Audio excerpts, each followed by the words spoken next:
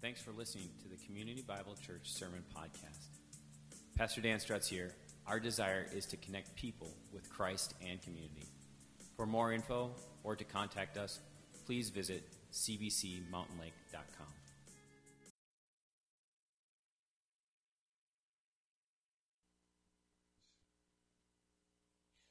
Well, good morning to you.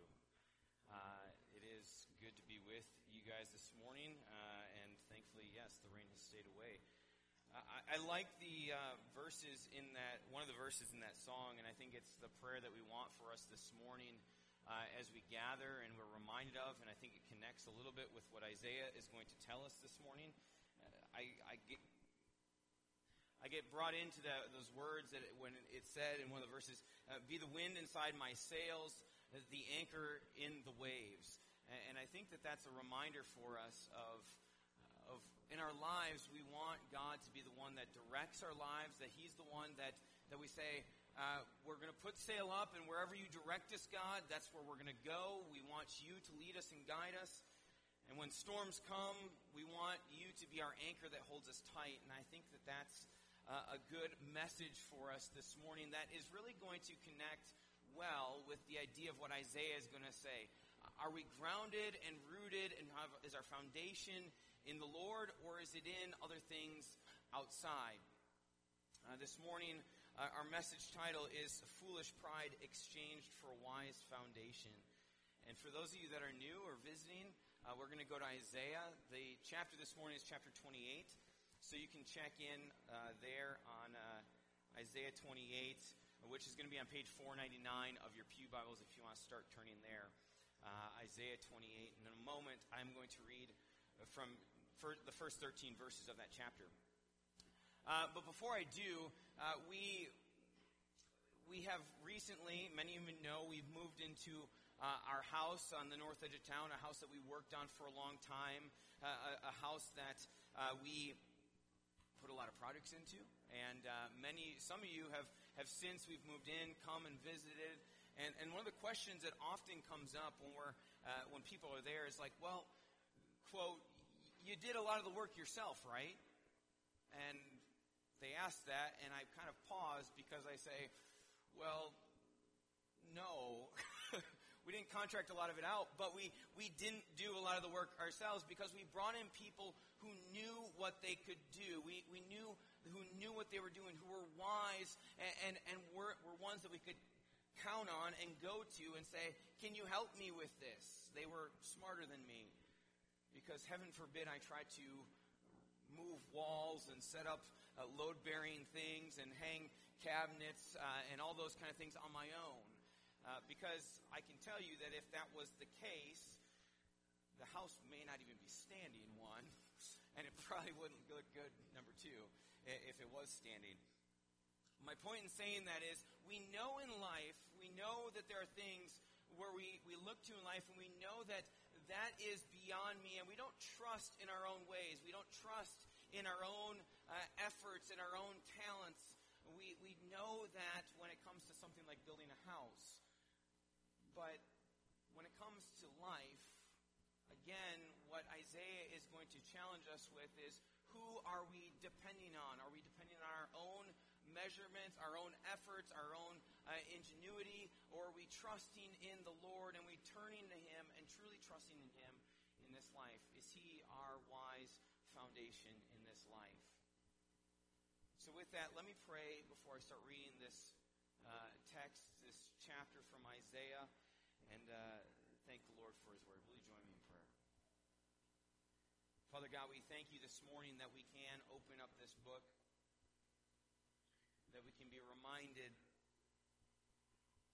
that you are our foundation, our stone, the one we look to, the one we cling to, the one we put our hope in. Father, this word, you have spoken it through Isaiah. It's been preserved on pages, and it goes with us, and we have it today. And we ask that while the context is so much different than then, we ask that you can help us understand how this makes sense for our life today. Lord, for each of us, we have stuff going on in our lives and things we want to cling to that aren't of you. Spirit,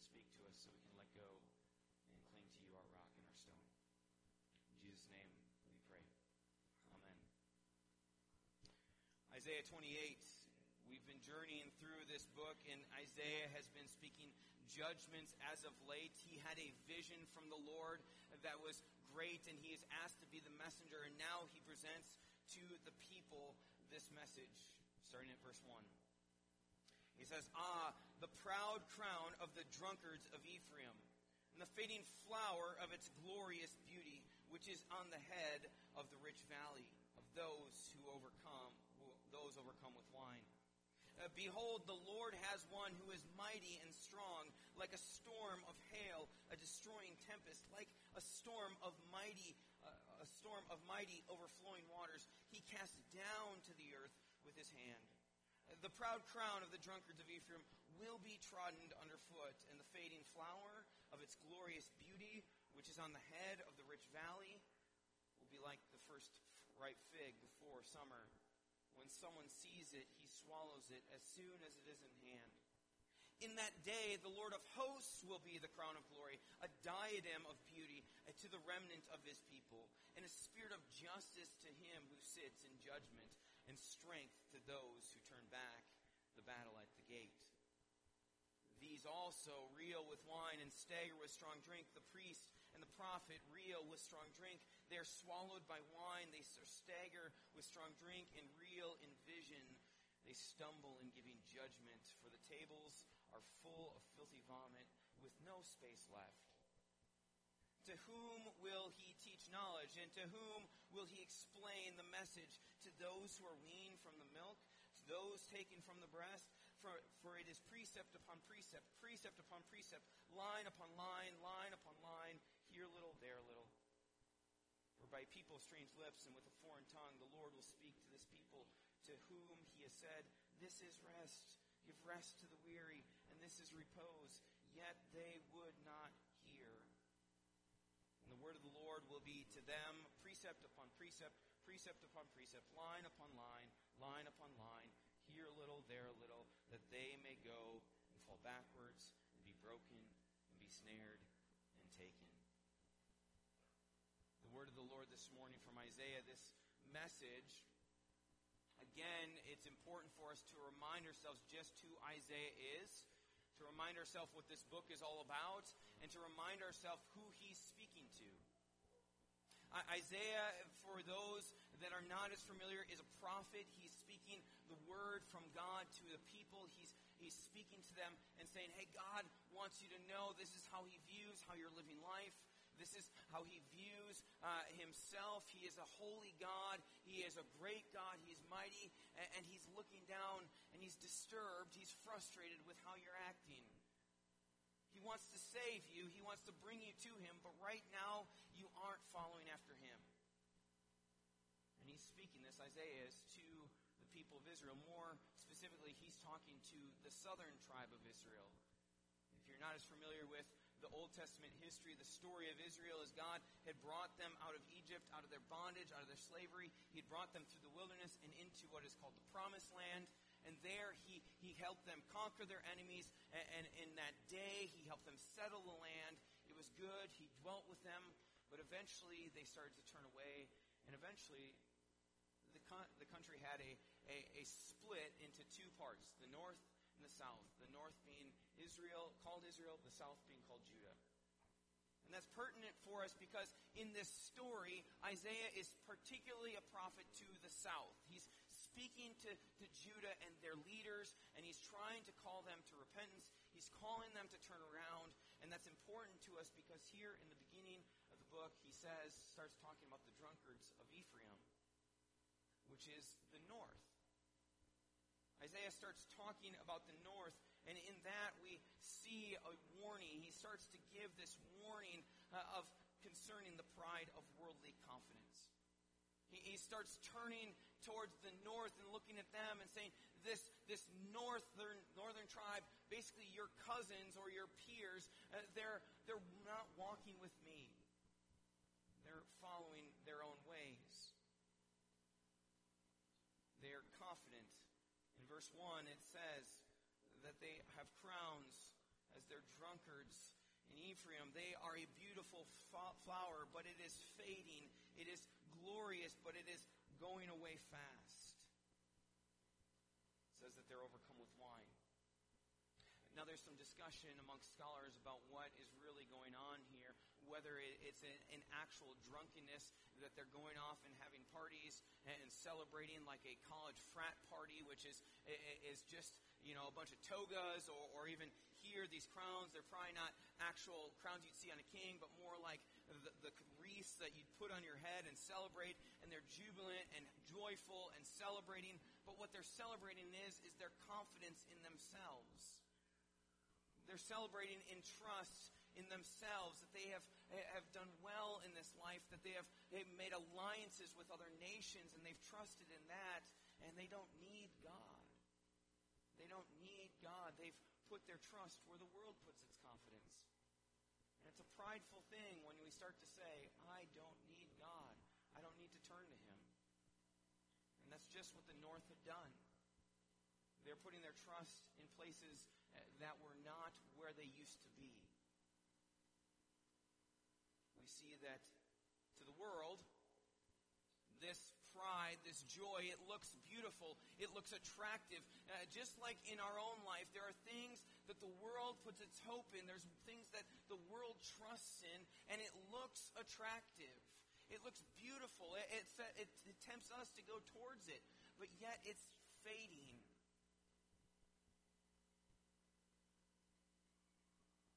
Things that may look attractive to us.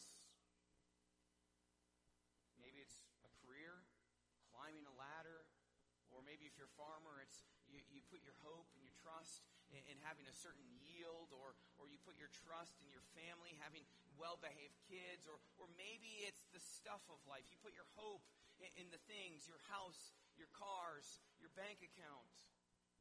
Maybe if you look, dress, act a certain way, you can put your hope in that. The world does.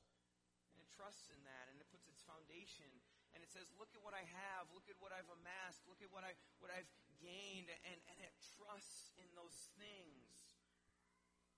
And while for a while those are good, beautiful things, the judgment here that we see in Isaiah is that those things, again, God promises, will fade. Because God speaks of a day. Throughout Isaiah, he's been speaking of a day this whole time. There is a day coming. There is a day coming. In that day, on that day. He says it again and again and again. And he's speaking of a day when the world will be judged. It'll be looked at. And here in chapter 28 and verse 2, he speaks of it like a storm. Behold, the Lord has one who is mighty and strong, like a storm of hail, a destroying tempest, like a storm of mighty overflowing waters. He cast down to the earth with his hand. Now in that time it was Assyria. It was going to be Assyria, the nation that was just to their north, that was going to come and wipe this people out. But we know that throughout, God uses different ways and different methods to bring about this judgment, this storm. It's interesting that he speaks of his judgment, which is in the sense of a storm. We had a big storm yesterday, didn't we? Watch the radar, and this red line just comes in, mighty and downpoured. And we know that that isn't even a really strong storm. We know that sometimes storms come in, and they come in with strong winds, they come in with hail, they come in with all sorts of power and might, and they can really do some damage. And this is what the Bible speaks of as God's kind of judgment on that which is not of Him, that which is not trusting in Him. It's going to be like a storm. And like a storm in our world can knock branches down, it can destroy things. Hear this judgment for those people in the world who are trusting in the world's ways. What ultimately this is going to lead to is their destruction. So this is a warning of the pride, the trusting in worldly things, and that being our anchor, our center point.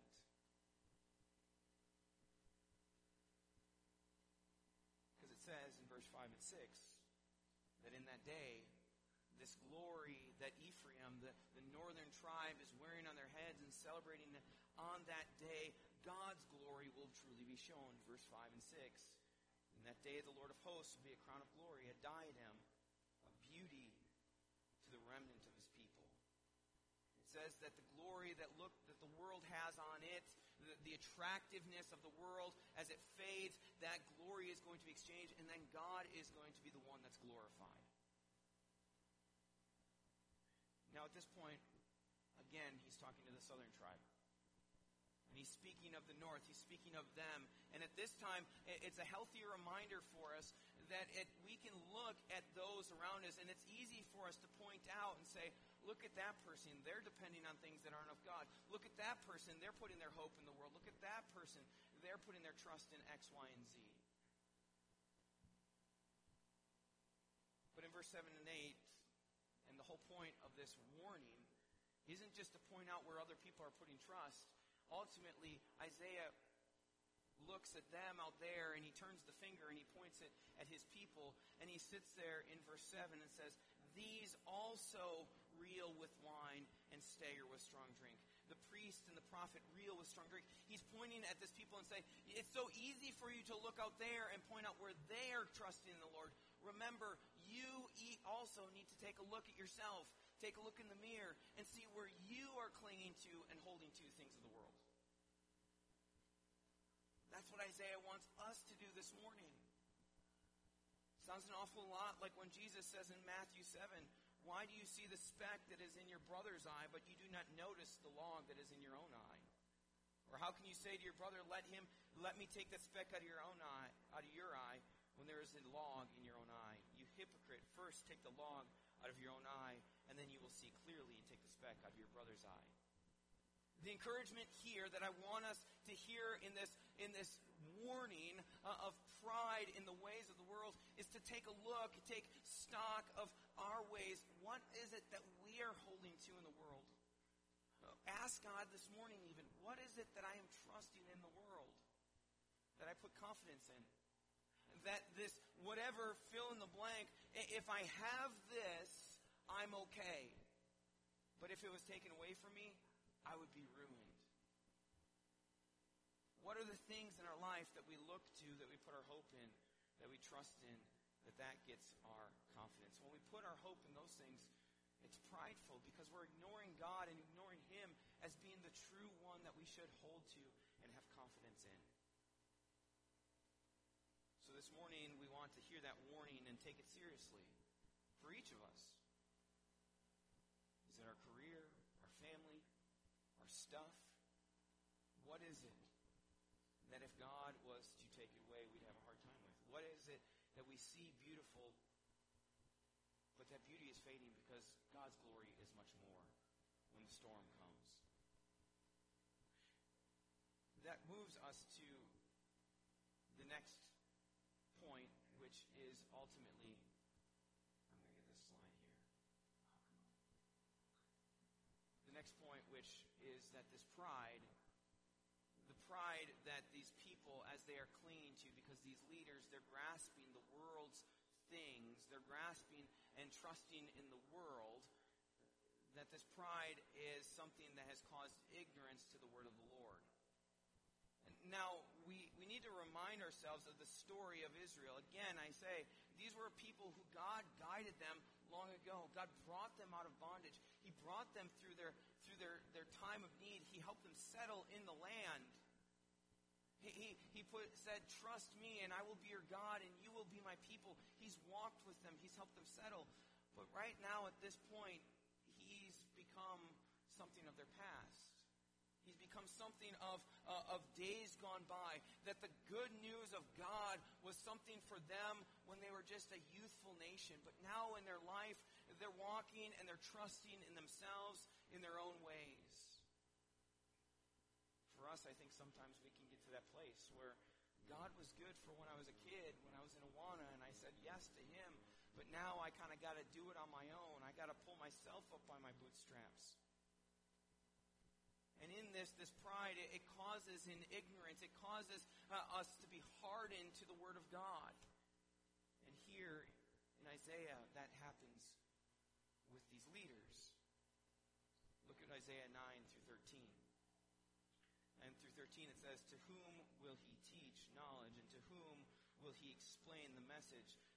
These who are weaned from the milk and taken from the breast, from precept upon precept, precept upon precept, line upon line, line upon line, here a little, there a little.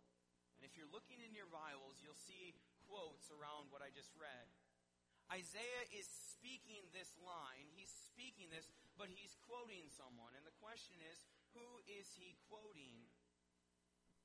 Who he's actually quoting there is the leaders that have become so confident in themselves that they are listening to Isaiah speak. They're listening to the Word of God because they hear him saying, but in essence, he's quoting them in how they've been mocking Isaiah. This quote, verses 9 and 10, is a mockery of the leaders looking at Isaiah and saying, Isaiah, for real, we're the priests, we're the leaders of these people. We should know God's law. Isaiah, are you really trying to teach us God's word? Are you really trying to instruct us? They've put themselves on this pedestal saying, we know God's word. And here, when God's word is in front of them, they're mocking Isaiah and they're saying, Isaiah, you're treating us like children. What we hear from you, Isaiah, while we know as readers of this that it's God's word, Isaiah is saying that these leaders are saying this word of God is really just blah, blah, blah, blah, blah. They don't want to hear it.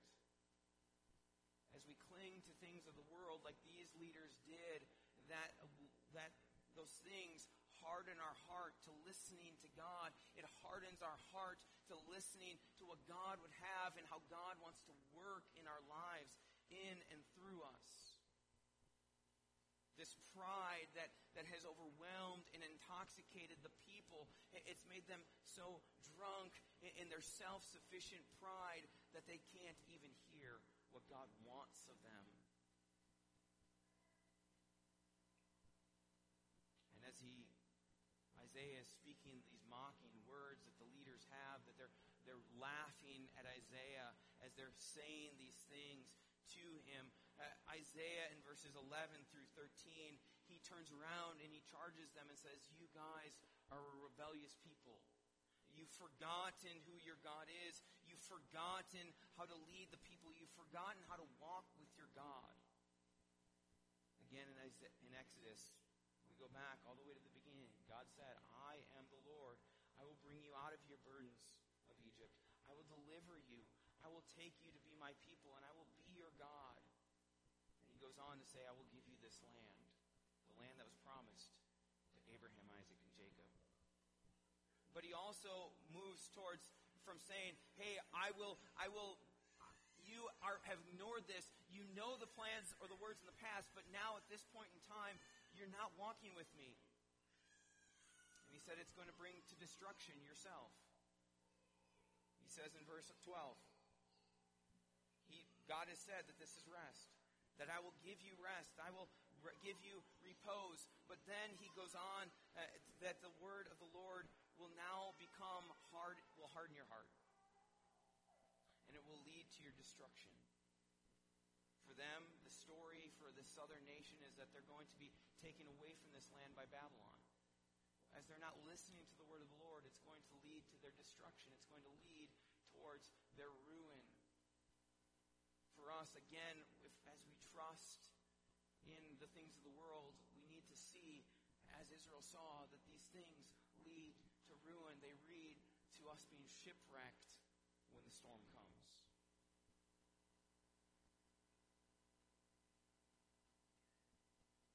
But then we get verse 14. Verse 14 speaks of God's promise, God's goodness, His grace. 14 through 20, I want to read. It says, therefore, hear the word of the Lord, you scoffers. So as they're mocking him, as they're mocking Isaiah, he says, hear the word of the Lord, you scoffers, you rulers of this people of Jerusalem, because you have said, we have made a covenant with death, and with Sheol we have an agreement. When the overwhelming whip passes through, it will not come on us. For we have made lies our refuge, and in our falsehood we have taken shelter. Therefore, thus says the Lord God, behold, I am the one who has laid a foundation in Zion, a stone, a tested stone, a precious cornerstone of a sure foundation. Whoever believes will not be in haste. I will make justice the line and righteousness the plumb line. The hail will sweep away the refuge of the line, the refuge of lies, and the water will overwhelm the shelter. Then your covenant with death will be annulled, and your agreement with Sheol will not stand. When the overwhelming scourge passes through, you will be beaten down. As often as it passes through, it will take you. For morning by morning, it will pass through by day and by night, and the sheer terror to understand the message. For the bed is too short to stretch out oneself, and the covering too narrow to wrap oneself in. Now, this passage, again, sounds rather dark, rather grim. It sounds as if, similar to what we've read over the past couple weeks, these dark judgment clouds that are coming in, storms that are going to wash away and destroy. God says, therefore, verse 14, because you have said, verse 15. He says that because you have said these things, because you have commented to God and say, I'm making a covenant with death, I'm putting my trust in the grave, I'm living in a refuge of lies, and I'm sheltering myself around falsehood. Therefore, God says this, and God will do this. And what we would expect, or at least if I were God, I would say, if you're being rebellious, if you're not following me, if you don't care, if you are turning aside from me, if I were God, I'd say, forget you. I'd send them away. I'd say, no grace for you. But thankfully, I'm not God, am I? Instead, we hear this in verse 16 and 17. It says, the Lord God says this, behold, I am the one who has laid a foundation in Zion, a stone, a tested stone, a precious cornerstone. He speaks not of destruction. He speaks of a second chance, a grace. He speaks of giving a foundation that they can have confidence in. While this people is trusting in the world, he's saying, I'm going to give you something that is strong, that you can cling to, that you can hold to. And he says, whoever believes will not be in haste. That idea of in haste, there's other translations of the Bible that speak maybe a little bit, give us a little bit more understanding. It speaks of this cornerstone that will come, this foundation that will come, and it says, whoever believes will not panic. Whoever believes in this will not be disturbed, or in the positive, whoever believes in this stone and puts their trust in that, their confidence in that, will not be shaken. They will be unshakable. Now, in verse 17, he still speaks that the storm's going to come. Judgment's going to come. Judgment is going to determine what will last and what won't. It's going to wipe out that which is not glorious and that which is self-seeking, that which is worldly. It's going to wipe away that. The hail will sweep away the refuge of lies. The water will overwhelm the shelter. But again, that center point.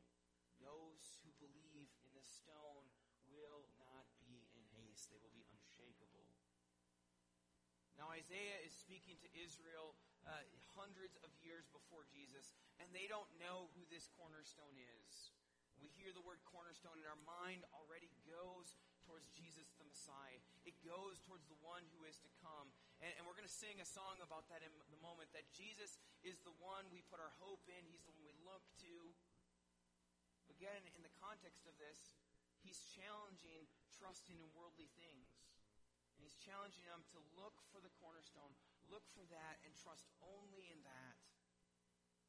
They didn't know who the cornerstone was, but throughout the Old Testament and then into the New, we see these promises fulfilled where Jesus is spoken of as this cornerstone. Peter speaks of it. That's in your readings for this week. Paul speaks of it in Romans. That's in your readings for this week. The idea is that this covenant that was of old, that God had made when they came out of Egypt, as Jeremiah says, I'm going to bring a new covenant. I'm going to bring a new way. I'm going to bring in a new something for you to trust in me, to come to me. because the old covenant of following God and following rituals and practice and trusting in those old systems, that was being replaced by a new system, the cornerstone, Jesus, who would end up being the one who would come and live a life that we could never live. He would die for us, and he would rise again.